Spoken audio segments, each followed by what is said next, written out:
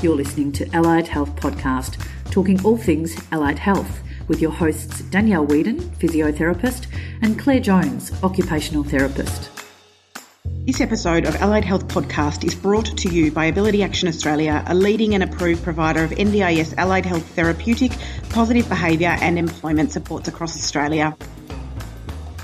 Today we're joined by Alison McElveen, General Manager of Ability Action Australia, to talk about what a career as an occupational therapist looks like in an NDIS-based community role. Alison is a qualified occupational therapist and leads Ability Action Australia, or AAA as we commonly call it, which is one of Australia's largest providers of allied health services to the disability sector. Ali, welcome. It's great to have you join us today on Allied Health Podcast. Oh, it's great to be here. Thank you for having me along. Now, Ali, we've all known each other for many years now, and we'd love to run through 5 or 6 questions with you so that you can overview your healthcare background and what it's like working with AAA and the life of an OT in the NDIS sector. So, first question, can you provide us with an overview of your background and why you moved into the NDIS, as well as what you enjoy about it? Absolutely. So I trained as an occupational therapist. I graduated in 2005 from the University of Sydney, and some of my most sort of enjoyable and cherished roles as a clinical OT were working in the community with individuals with a disability, both here in Australia in sort of metro and regional locations, as well as community-based roles over in the UK.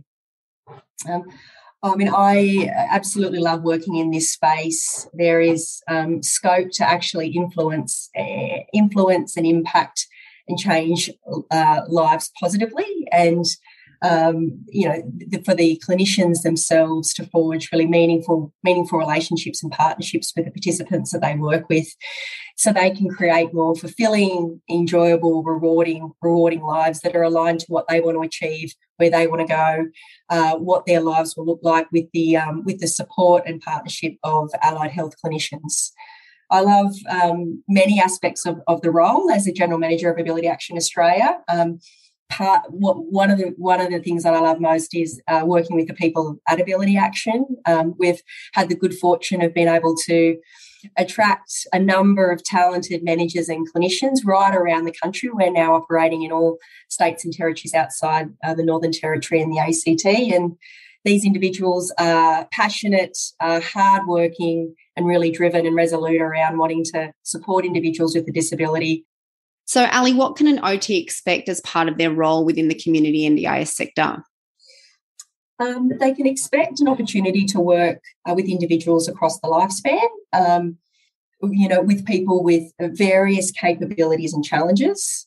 They can expect to work closely with these individuals on their goals and their ambitions and aspirations, and often, not always, but often over an extended period of time. They can contribute under a social model of healthcare where, the participants that they're working alongside are empowered and encouraged to direct what they want to achieve and how they can ultimately get more out of life today. At AAA specifically, OTs can access learning and development opportunities in a number of clinical specialisations, and work to develop and consolidate their knowledge and skills and expertise, across a myriad of specialisations in a flexible and supportive environment. And what about it? What does a day in the life of an OT look like in an NDIS-based community role? And what are some of the impacts an OT can make working with participants living with a disability? Yeah, so there is a real mix of face-to-face contact in intervention with participants in their home environment or at a school or in another sort of community-based location. They can expect to engage with multiple stakeholders that are involved in the care and the wellbeing of the participants. And that can be via face-to-face, teleconference, video conferences, in meetings. There is some report writing requirements for OTs under the NDIS, and they can also expect to participate in sort of regular professional development opportunities. We also encourage our staff to connect and meet regularly face-to-face. This is important for a number of reasons, including an opportunity for them to collaborate with their peers, to share experiences, to catch up socially for a cup of coffee. And this is really important for clinicians, just given, the work that they do, and often that work being outside one of our dedicated sites and locations and with a participant in the community or in the home environment, as I mentioned before. So the impacts are significant and include increasing independence, across activities of daily living, like, for example, individuals being able to independently prepare meals in their home, to supporting the needs of their children, accessing the community more independently, securing and obtaining and achieving their employment goals, increasing in the number and the type of social and recreational activities that they engage in on a regular basis, and also helping children integrate into mainstream schooling, helping them achieve the key developmental milestones. So we work with a diverse cohort of individuals, and as I mentioned before, with unique and individualised challenges, and the impact that OTs and more broadly than that allied health clinicians can make is significant. And I think that's one of the reasons why our clinicians really enjoy the work and find it rewarding. Is the impact that you can make and the partnerships you can create with individuals that we're working alongside. There's real value, Ali, isn't there, in working in the participant's own environment as opposed to a clinical setting, especially when it comes to across the board with all therapy, but especially when it comes to OT, when you're looking at those functional skills in someone's home environment or community environment, schools. There's so much value in being out there working with participants in their environment, isn't there? Yeah, absolutely. And there's evidence to support that.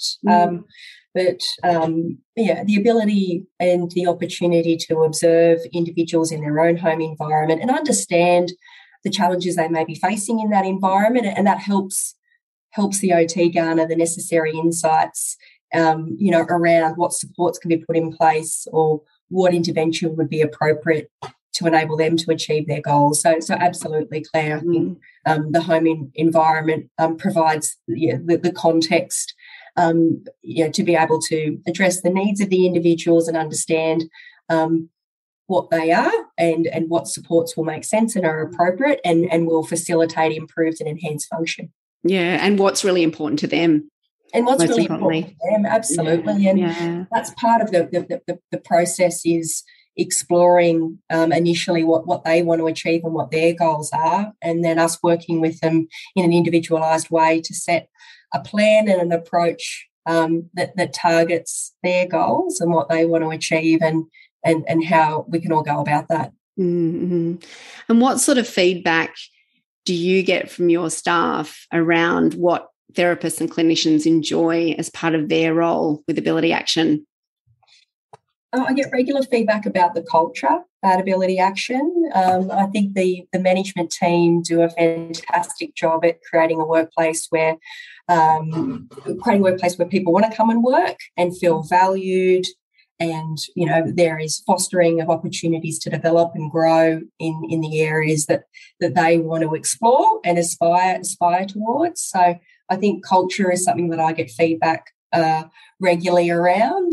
I think a focus on learning and development and opportunities facilitated both internally and externally, where people can refine and extend their own skill sets and their own knowledge in areas of practice. I think that, our people, generally speaking, enjoy that component of working with Ability Action. I regularly get feedback around how much they enjoy the partnerships with participants, because at the end of the day, that's what it's about. It's around, working with the participants and that experience for them and what that means for them to be able to partner and support an individual to achieve some really great and fantastic things for their lives. And I know that inspires a lot of our clinicians, and I know that's one of the reasons why they choose to work under the NDIS or in the disability sector.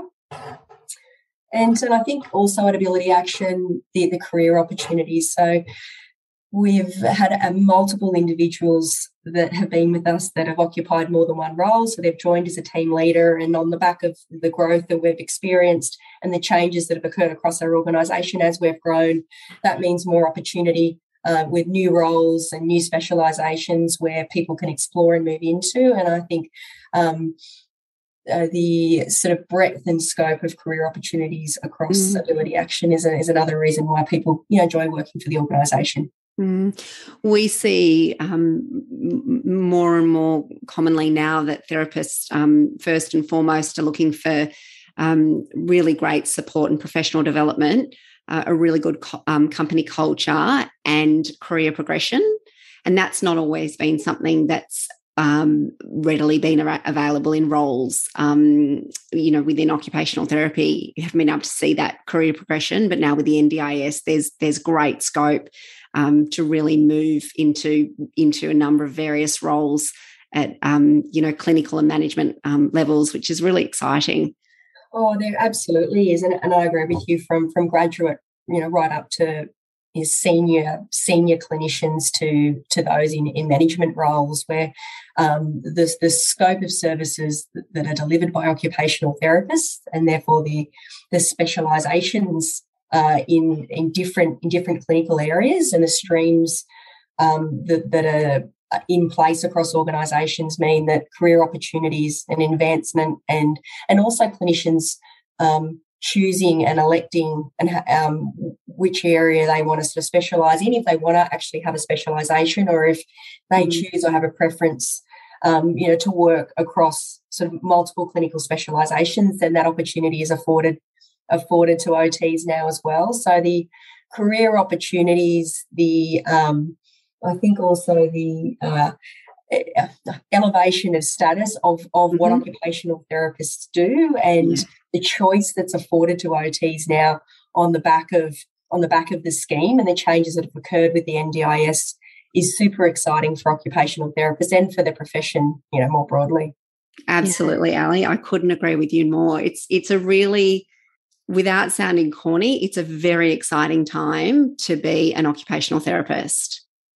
It is. Like I recall in my early days of being an OT having to regularly explain what an occupational therapist does, and I know in your roles you could relate to that. And there's a greater awareness and understanding of what occupational therapists do, the impact that they can have, the areas of practice, whether it be in occupational rehabilitation, across disability, working in an acute hospital. And I think you can see the increased understanding or enhanced understanding in the community on what OTs do and the importance of their work, which is really, really nice and something that has evolved over the course of the last few years. And again, I think largely due to changes that have occurred with the NDIS.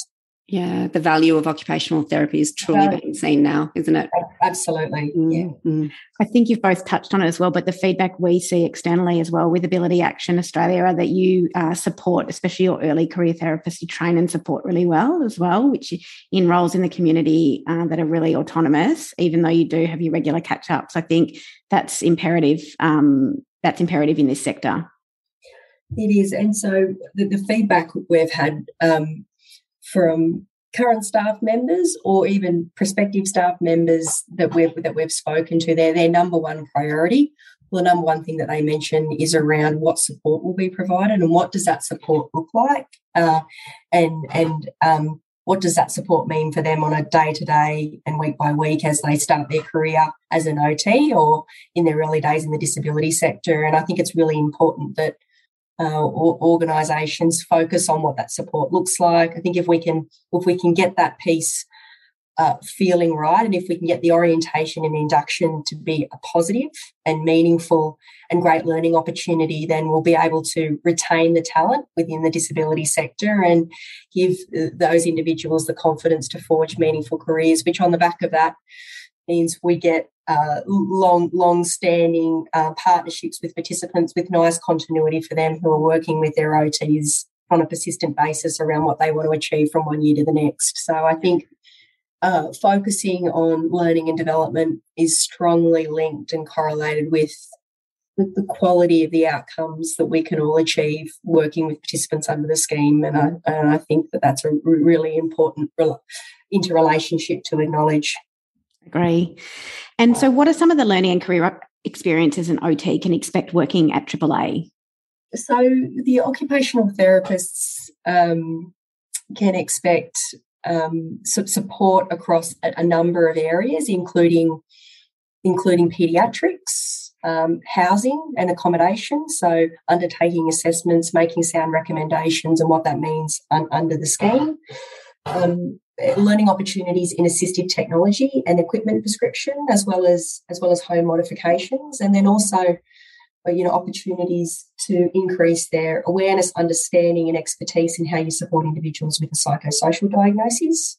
I think there's an opportunity also at Ability Action to get exposure to other areas, of the organisation, whether that be quality assurance and what quality the functions and responsibilities of our quality assurance team. In addition to the functions and responsibilities of our clinical governance and clinical excellence, as well as our team who are responsible for engaging, with stakeholders externally. So, sort of in addition to developing their clinical expertise, I think getting exposure and understanding more broadly what other supports are provided across the business and the relationship that those supports have with operations is something that I think individuals can expect. And in addition to that, we try and blend internal and external professional development opportunities, and we often get feedback that is the preference, that there is a combination or hybrid of both, internal PD opportunities that occur regularly, as well as having some external facilitators in areas of their specialisation come and support and augment and enhance the learning or the learning experiences that are undertaken internally. I think also access to peer support programs and mentoring. So, mentoring is really important, and whether that be sort of mentoring as you're moving into a clinical or a leadership role, or that you're progressing or transferring from one clinical area of practice to another. I think the opportunity to access mentors, work closely with mentors, define what your professional goals are, and have the opportunity to explore and put activity into action that allows you to achieve your goals is really important. And so that mentoring piece, I think, is pivotal and key. I agree. And what are some of the things to consider if you're thinking of a career with Ability Action?